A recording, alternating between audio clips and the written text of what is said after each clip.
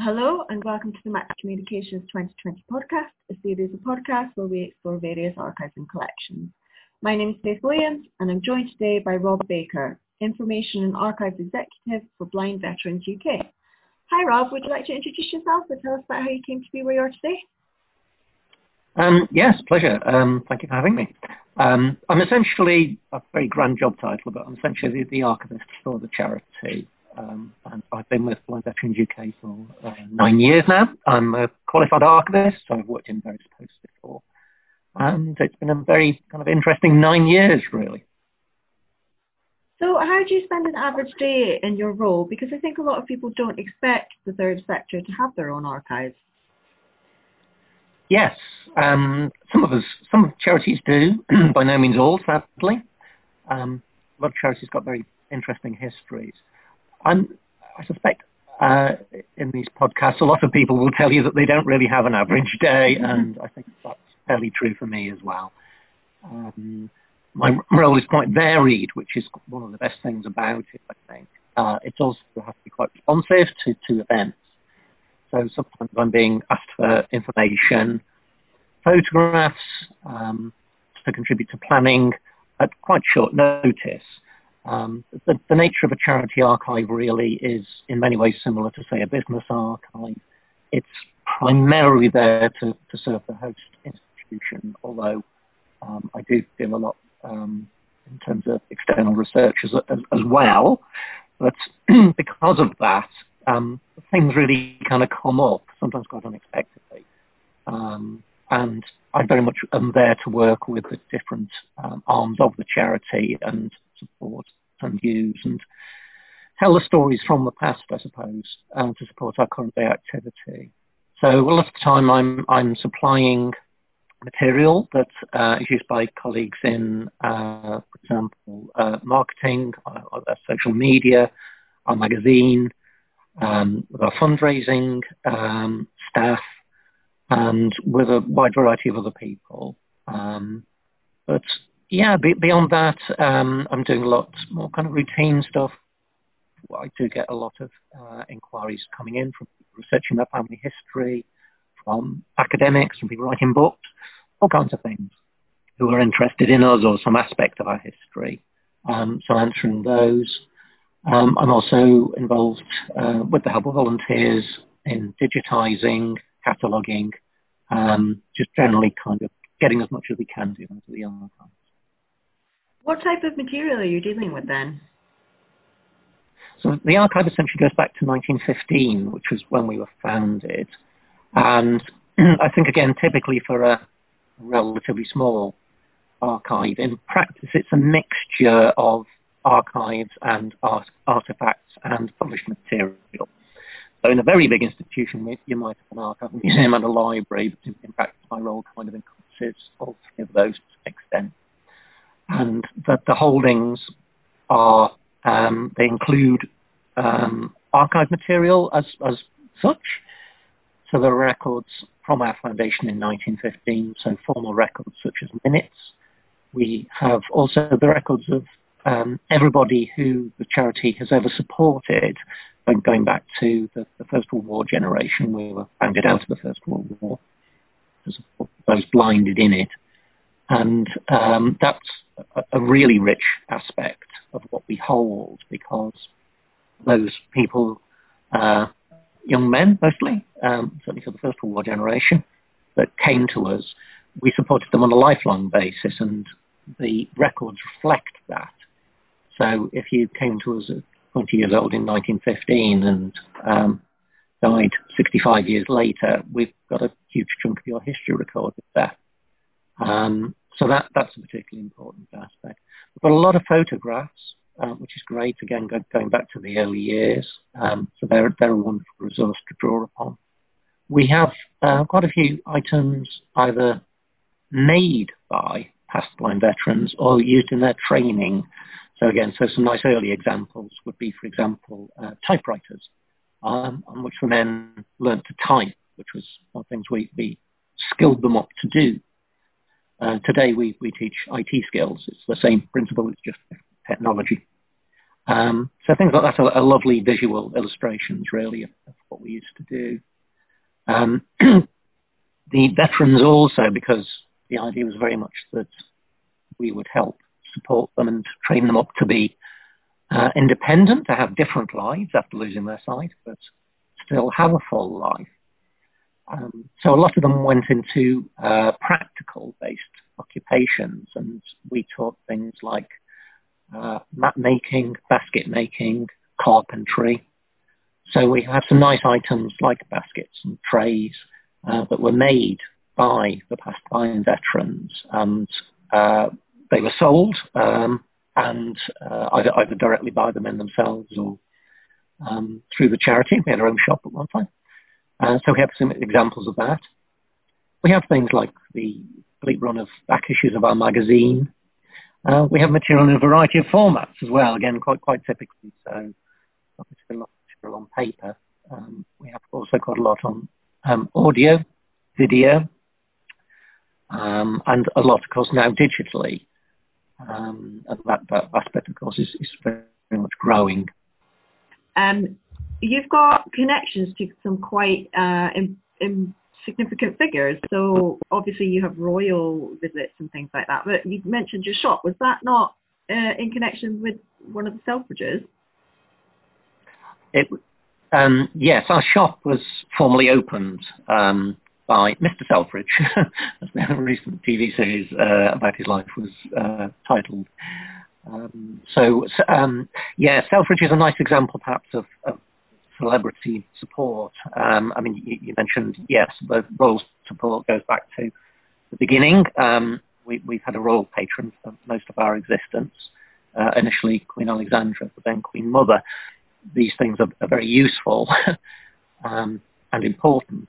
But yes, we have also had a lot of celebrity support. And I think in the early years, a lot of this came through because our founder, who was a fascinating man called Sir Arthur Pearson, who was actually quite famous in his day himself, was very well connected. So he would have known Harry Gordon Selfridge and an awful lot of other people. He knew politicians, he knew lots of celebrities of the day, business people. And in terms of helping the charity get promoted and supported, this would have been very important. It would have helped with fundraising. I think there's an interesting angle as well in that I think it would have made a difference to the lives of the people we helped support as well. In our early years, we were based in a large building in Regent's Park called St Dunstan's, which is where our former name came from. Some listeners may know us under the name St Dunstan's. We changed to Blind Veterans UK in 2012. And I think for the blind veterans over the years and perhaps the early years, having celebrity visitors who came in various ways, really, sometimes just to kind of offer support, but some people came and gave talks as well, contributed to discussions, which the men were having, again, as part of the whole sense of development and rehabilitation in a new and rather different life. That must have been really important. So we had all kinds of people, glamorous people, we had film stars visit, and again, that kind of support's gone through the whole history of the charity, really. So yeah, it's a nice angle. You mentioned that that you use your material for marketing and stuff like that, presumably to show that you've been doing this for a long time and you're well established. But do you have outside people accessing your collection? Yes, the archives are very much open to all, unless with some material there might be some restrictions due to data protection legislation, where you've got information about people who are still living.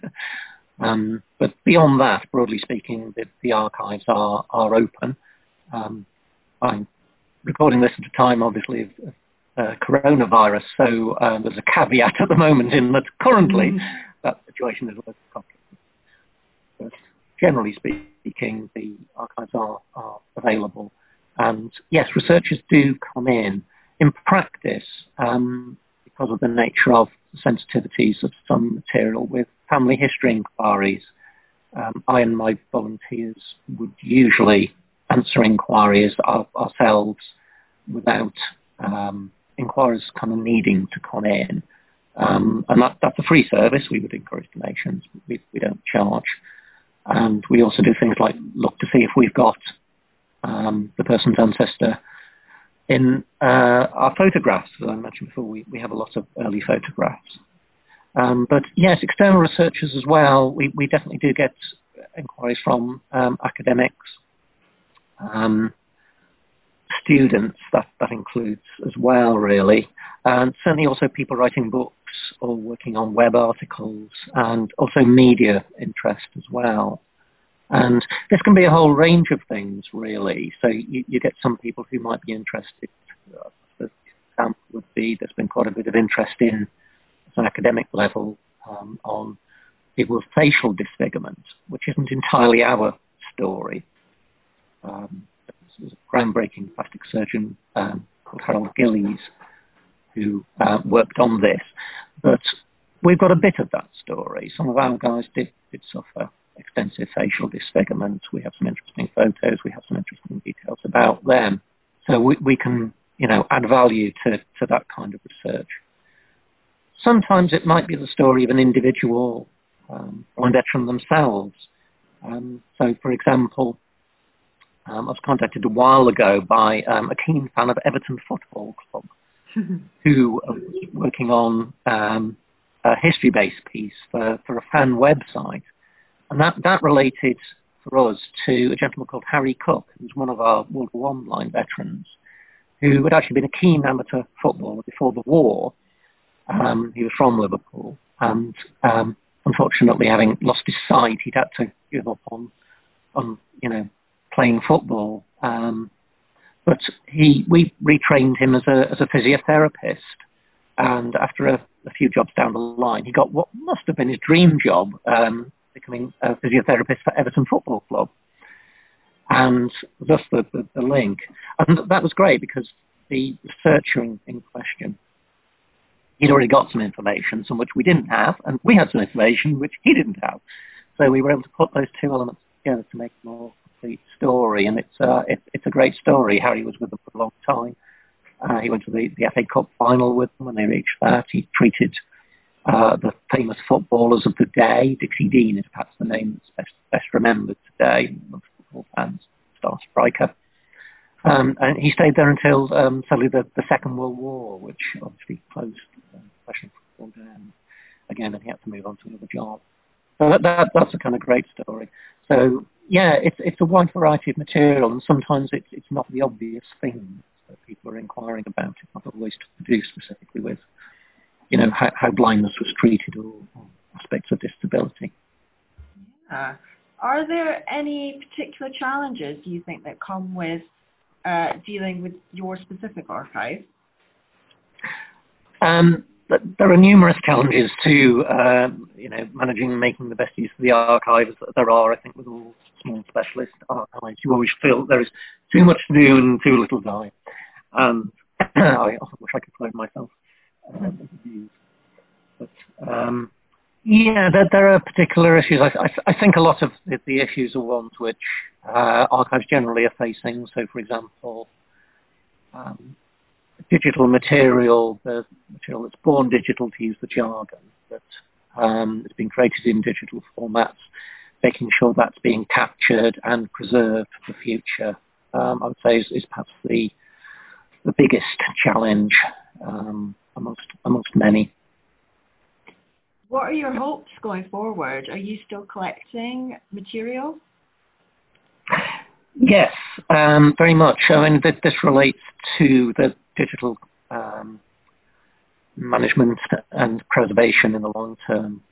Really, that it's very much an ongoing archive, and that's the point really of this material being with the organisation that created it. That it's not a dead thing. We're a living organisation, and therefore we're still generating records, mostly, although not exclusively, digital these days.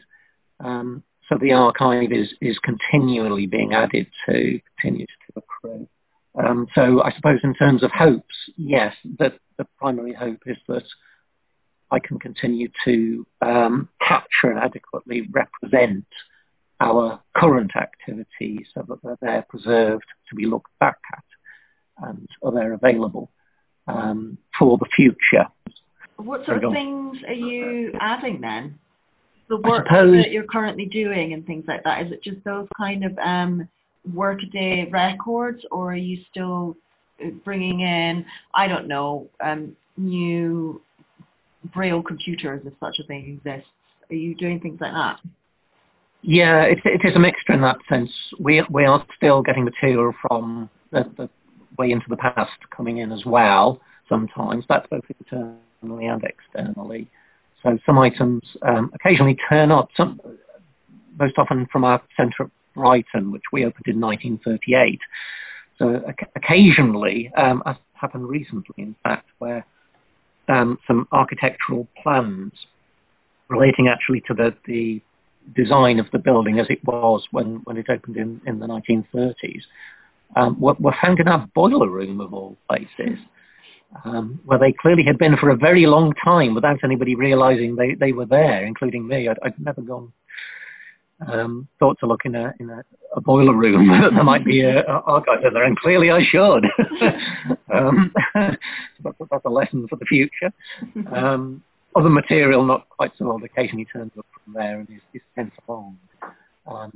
Obviously, yeah, that there are more recent examples of just ongoing, planning material.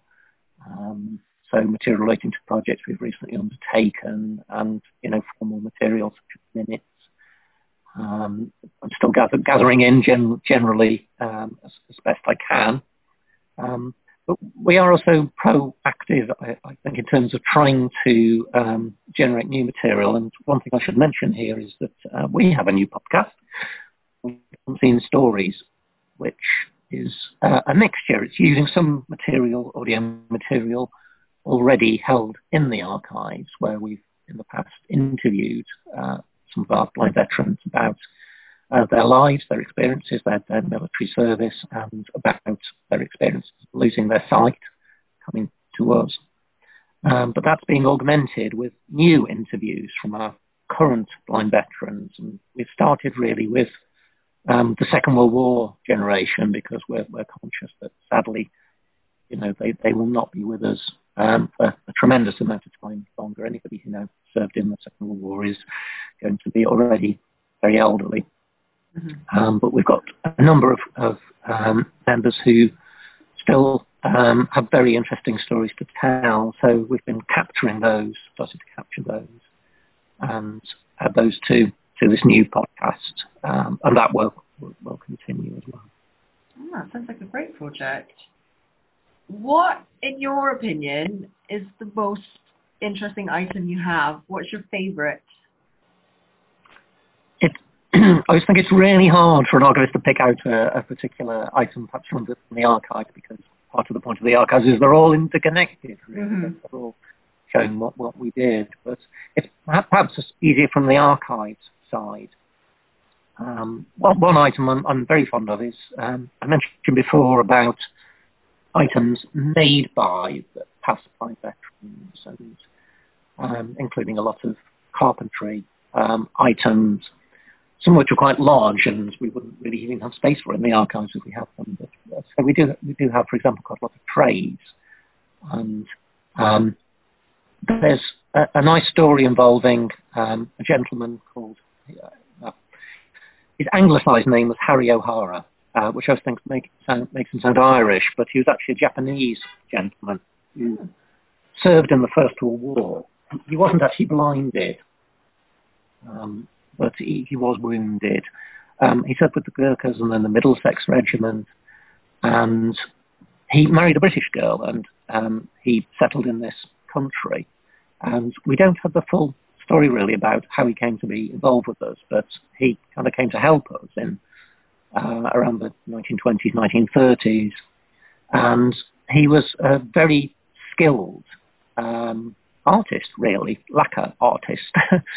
And we have a tray that's decorated by him, which is an example of clearly a lot of work he did with woodwork items made by the men, where they were painted and had some really beautiful lacquer work added to them.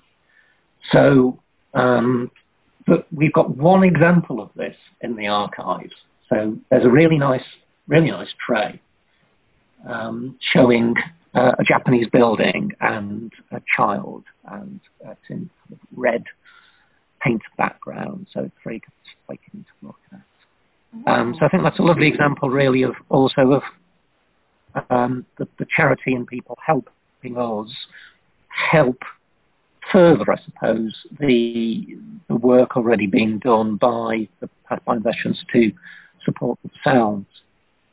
I think I should say, we know from catalogues that we've got from these items being sold that Harry worked on a lot of these items, with a lot of pictures of items with these Japanese-style decorations on them.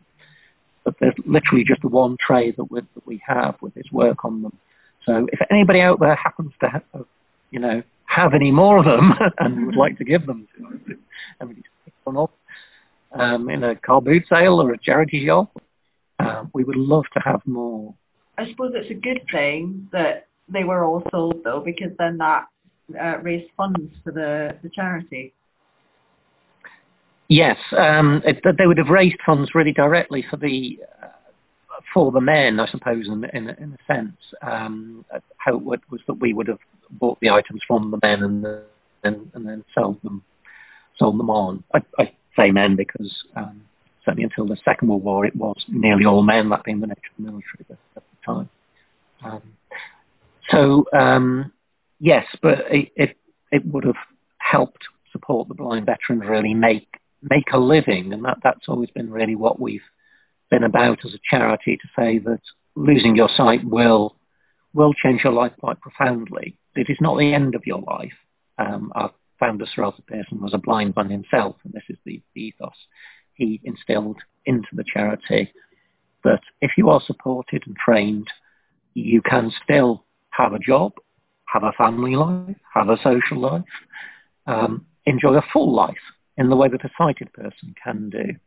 And certainly at the time that we were founded, and with the First World War generation, these attitudes were not as commonplace as we would now like to think they are. They're maybe still not as commonplace today as ideally we would like.